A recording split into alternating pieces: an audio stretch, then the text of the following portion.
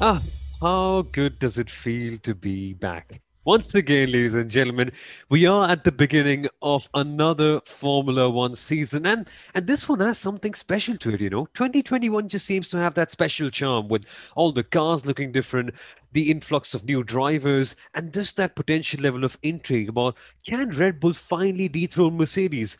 All that is to be seen in the upcoming 22 races. But first, we start here in Bahrain. And today on the Inside Line F1 podcast and Pits to Podium, we shall dissect the 5 things you should watch out for in this week's Bahrain Grand Prix. Firstly, my name is Somal Arora and I'm joined by Kunal Shah right here with me. And Kunal, today we've got a whole host of topics to discuss. Firstly, what could happen in qualifying? What about the rookies? We can discuss about sandstorms potentially coming in as well.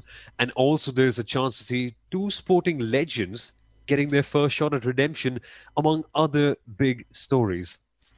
Hi, Samal. Thank you very much for that introduction. It's great to be, at the cusp of the first race of the season. I know the weekend has already started. The business end of things is, tomorrow and then day after. Lots of headline stories, to sort of look forward to. We've just seen FP1 and FP2 get concluded. And I still think that the true form factor will only be seen at the end of the qualifying hour. So that's what I'm really looking forward to. Yes, FP2 is as representative as it can get because of the conditions being as similar and so on. But lots of things to look forward to this weekend, Samuel. Exactly, and I'll start with the most dramatic one out here first, because one of our colleagues at Pits to Podium, Nityan, the social media genius, now he noticed something that we all did in testing, right? Mercedes just not having the best of testing forms. And even in FP2 today, Kunal, not the best of outings for them. Hamilton third, Bottas fifth. And he said, well, sandstorms are potentially going to be there for qualifying. Potentially, that is. If that is the case, we will have qualifying on Sunday morning if it does get interrupted. But he mentioned, is that really the weather playing its part? Or is that just all the sand that Mercedes is letting out by sandbagging all this time? Because it's really outrageous to see them not having a solid foolproof start to the year, which is what we've grown to get used to. I'm going to reserve all the sandstorm comments till the start of the qualifying hour because, qualifying is when we'll have all the correct fuel levels in place because, that's when you want to get all your settings to get the fastest lap in place. So, fuel levels will be at their lowest. But most importantly, something which is also unknown is the engine modes that they would be using. Yes, there are limits to the number of engine modes teams can use, but at the same time that's qualifying hour is when you will make sure you have everything working on your car to get that one quick lap, and you give that super quick car to the likes of a Lewis Hamilton and to the likes of Max Verstappen, both qualifying stalwarts. Okay, I'm pretty excited to see who actually comes out on top. And Bahrain has seen 4 different pole sitters in the last 4 years. So we had in reverse order, I think we had Hamilton, Leclerc, Vettel, and Bottas. And I would love to see a fifth new driver or a different driver take pole position tomorrow. It should be so much fun to see, right? It's going to be such a fun battle right at the very top to see potentially what Valtteri Bottas could do, what Sergio Perez could do. And after looking at free practice, can Max Verstappen finally get that elusive pole position and just get one up over Lewis Hamilton in qualifying, which, quite frankly, has been quite a task to do? Let's see that. But Kunal, at the back of the grid as well, George Russell has been an absolute marvel in qualifying for the last 2 years. What do you reckon he could do tomorrow? You know, George Russell will just do things that George Russell has been famous for when he races for Williams, which is pull out that one qualifying master stroke when he really needs to do that. It seems like he could sort of target the Alfa Romeo cars, at least one of them, if not both of them. And just getting into Q2 is again what we will start celebrating when it comes to George Russell, Sommel. But I think a similar sentiment is what we may start feeling towards Mick Schumacher. In Exactly. in Haas, 3 rookies this season. Something else to look forward to how they handle the pressure of being their first Grand Prix weekend and the likes. And, we've said this before, but, for Mick Schumacher, it would be perfect to emulate the performances and the sentiment that, we feel for George Russell, which is pull out that qualifying master stroke and see if he can sort of get one, if not both Williams in, sort of be ahead of them. And at least in FP2, he managed to do that to Nicholas Latifi. So great start for at least one of the rookies as well. Exactly. And it's been so long, I think 2012, since we've last seen that MSC initial on the timing tower. Now, I know we're putting a lot of pressure on Mick Schumacher, and it's been a story that's been well discussed and probably run to the ground at this stage. But seriously, what a heartwarming moment, right?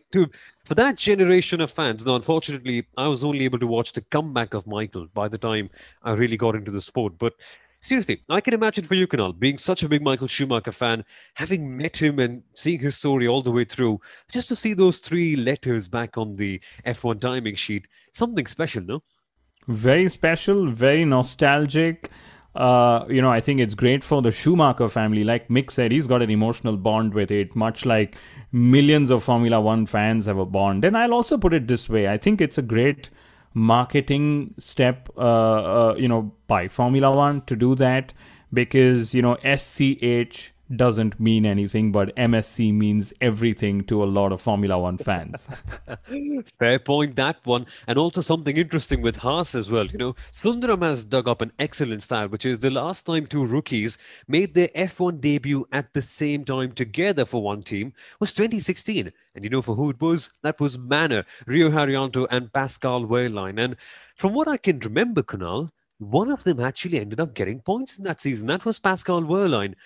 And frankly, if that's going to be, I mean, I know I'm drawing absolutely rubbish parallels, but if that's ever going to happen, right, Haas seemingly have no chance of scoring points this season unless something huge happens. Who knows? Maybe we could see Mick Schumacher or maybe Nikita Mazepin get those points. And that could be critical for them. Yeah, I mean, I filed my pre-season column today on the bold predictions for 2021. I must admit I overlooked Nikita Mazepin, maybe for very obvious reasons. But I have written down Mick Schumacher to score no points in 2021. And, that's the thing about bold predictions. You sort of don't want them to come true, but like I said, in the column as well, that for Mick Schumacher, it's not the points that will matter so much. Yes, scoring a point in Haas will definitely turn heads, right? But what will definitely matter is, when he's able to convert those half chances into full chances and showcase his talent. And, again, a George Russell analogy. Robert Kubica scored a point, but that really didn't impress us as much as Russell's repeated qualifying performances. So that's something that, I'd look forward to. And then, of course, we've got Yuki Tsunoda. There's so much been spoken about his rapid rise through the ranks of motorsport. There's also a lot been spoken about his, DRS tricks when it came to using the wing early in preseason testing. So he's somebody that, we'll all be looking out for. But Somil, 3 out of the last 4 races have been in Bahrain, right? Yes. The preseason test was in Bahrain, and we said this a few episodes ago. Just the quality of data that we will get to compare between the race last year, between testing this year, and then the race this weekend will give us a lot of insights into progress that teams have made, particularly the impact of the new aerodynamic rules, the sort of lap time that's been lost. We'll also be able to make correlations to just how much fuel could have teams carried in testing, and hence make more sense of their testing lap times as well. And I know, guys, this is where Formula One gets confusing, but this is also where it gets a lot of fun for a lot of us. Exactly. That's the best part, right? Knowing the variables and just not having any control over them. Watching them unfold is what makes it so much fun. Because if we all knew what was going to happen right before every race, would we even tune in? Which probably explains why numbers briefly declined when Hamilton was dominating so much. But hey, that's a different story for some other day. But what's intriguing, Kunal, now that you mentioned this, is that Pirelli apparently came up and said that they don't expect lap times to be very different in a race trim, even though the 2021 regulations theoretically should slow the cars down slightly. Now, that's just engineering marvels, right? The Formula One race engineers, you give them nothing and they will just come up with something absolutely insane. That's the quality of the brains that we have right there in the operations. But the quality of the brains can also be reflected in the strategy. Now, this is somewhere that Red Bull have been lacking in. They've only got one queen, and uh, dare I say this in a very chess analogy of sorts, they've got a half pawn of sorts. They haven't quite been able to maneuver any strategic advantage. Now, the real big question that we should be able to answer this weekend, at least get a glimpse of it, is that have they got a second queen? Have they got a rook? Have they got a bishop? Have they got a pawn? What is Sergio Perez like to that Red Bull operation? Because we saw at Yas Marina, when there are two Red Bulls going up against two Mercedes, it can really change the dynamic big time. It is the single most important reason why they've decided to give Sergio Perez a chance. And, for all the chess reasons that you said, to me, Formula One is simpler to understand than chess. Although I must say, I love the Queen's Gambit on Netflix, much It's like amazing. it's amazing. I think I liked that show more than I liked Drive to Survive. Not that I've finished or maybe even started Drive to Survive, but anyway, that's for another day. But yeah, I think come race day, it's going to be crucial to see if Red Bull and Mercedes are locked in battle, to see which team is able to use which driver to sort of pull out a competitive advantage using race strategy on track. That's going to be crucial. Red Bull haven't won a season opener race since 2011, and Yes. again, thanks to Sundaram for fantastic stats. And you guys should go follow his handle on Instagram. It's beautifully curated. It's called at the rate MP Formula One, right? But back to Red Bull, it's going to be 10 years since they won their season opening, since they won a season opening race, right? Of course, we don't know if they'll win, just because Max Verstappen has stopped both the free practice sessions. It actually means nothing. But at least we know that if they do that on Sunday, it's after 10 years that they've managed to do that. And a lot will ride on, what Checo Perez is able to bring to their race strategy as well.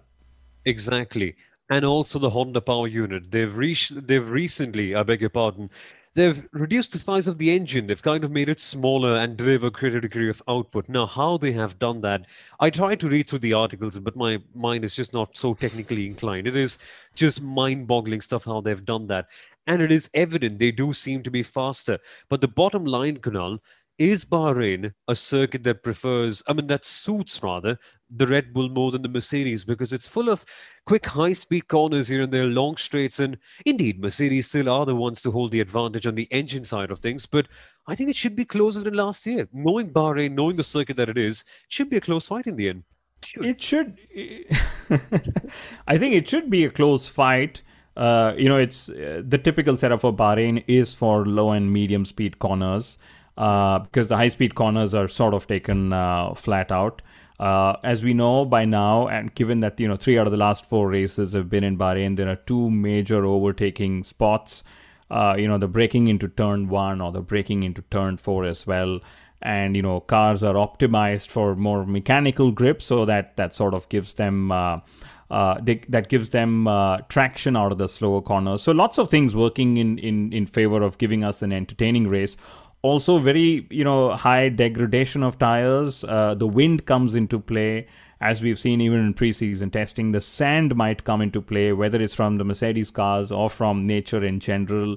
So I expect a lot of pit. I expect it to be multiple stopping races. Come Sunday.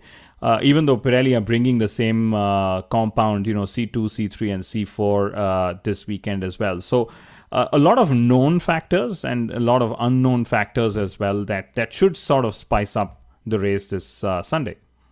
Exactly. Should be very interesting. Also, form-wise, Kunal, we've seen quite a fair bit in testing. There just seems to be a good aura surrounding many teams. Just doesn't quite seem to be a good aura surrounding the others.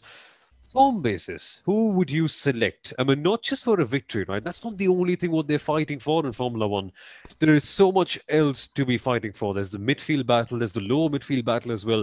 If you had to pick out basically one key person to watch out for in each of these classes that we have in Formula One, who would it be for you? I think I look out for Max Verstappen in the top of the field class, as we call it, or the Formula One class, as we call it.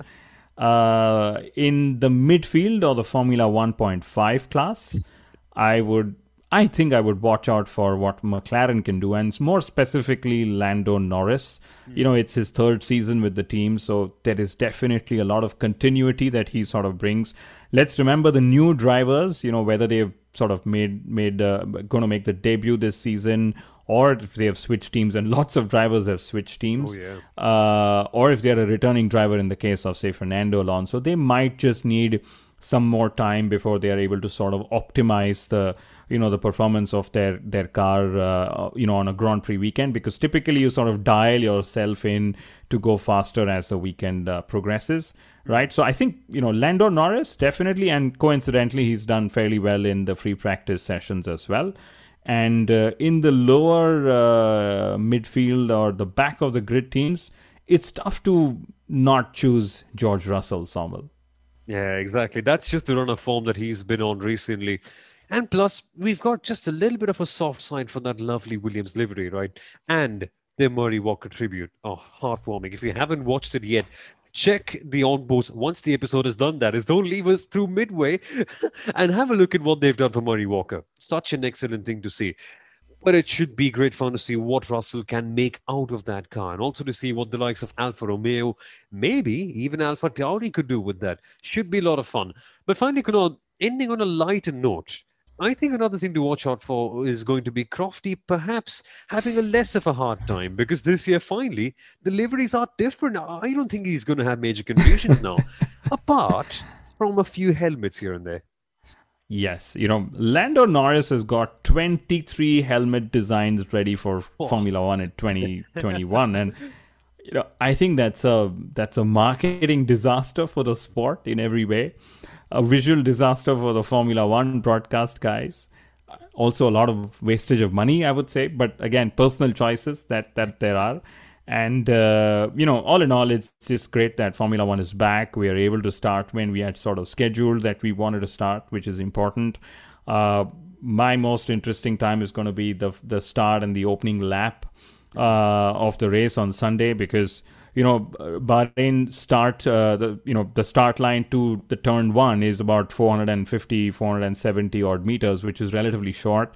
And then we've got the right and the left hander leading into turn four. And typically we see lots of wheel banging, lots of cheeky overtakes, sometimes a scary accident as well. And I'm eager to see how drivers sort of end up tackling that and sort of going through lap one, and who makes up most positions, who ends up losing most positions, and so on. It's going to be a fun Grand Prix weekend, Samuel.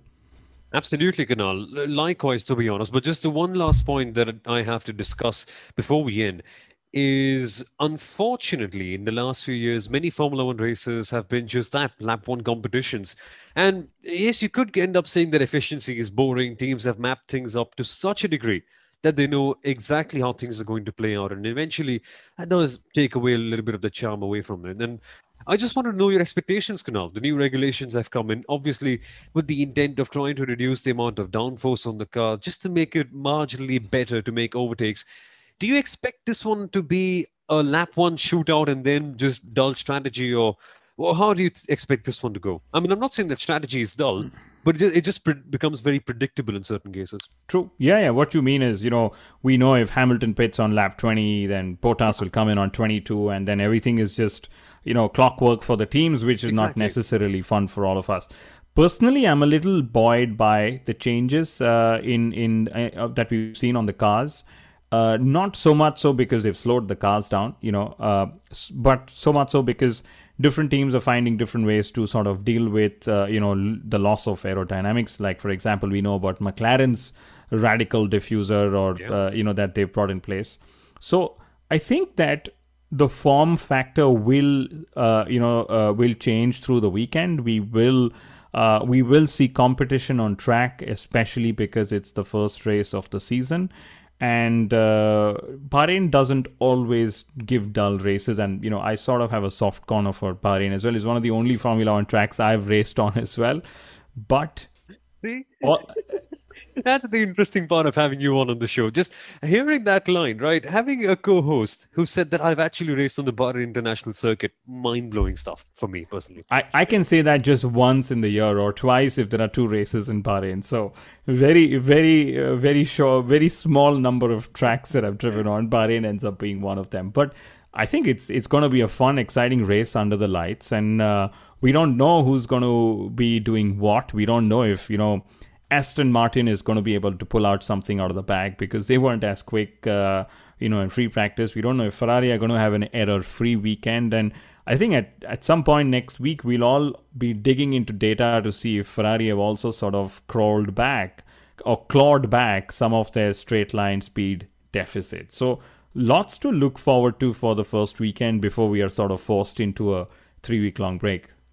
Exactly. Should be great, great fun to see how things play out. And it's been just enough teasing to give us a brief idea of what to expect, but we still don't know. And that's what live sports should always be about. And folks, speaking of live, we've got something interesting for you. The Inside Line F1 podcast and Pitch to Podium go live immediately after the Bahrain Grand Prix ends. And we're going to try to do that for every single race on the Formula One season. I think around half an hour after the race is done, we'll go live for our post-race debrief show on YouTube and on our Facebook channel as well. So make sure that you join us right there. It's going to be a fun discussion. We're going to have a lot of interactions, lots of engagements.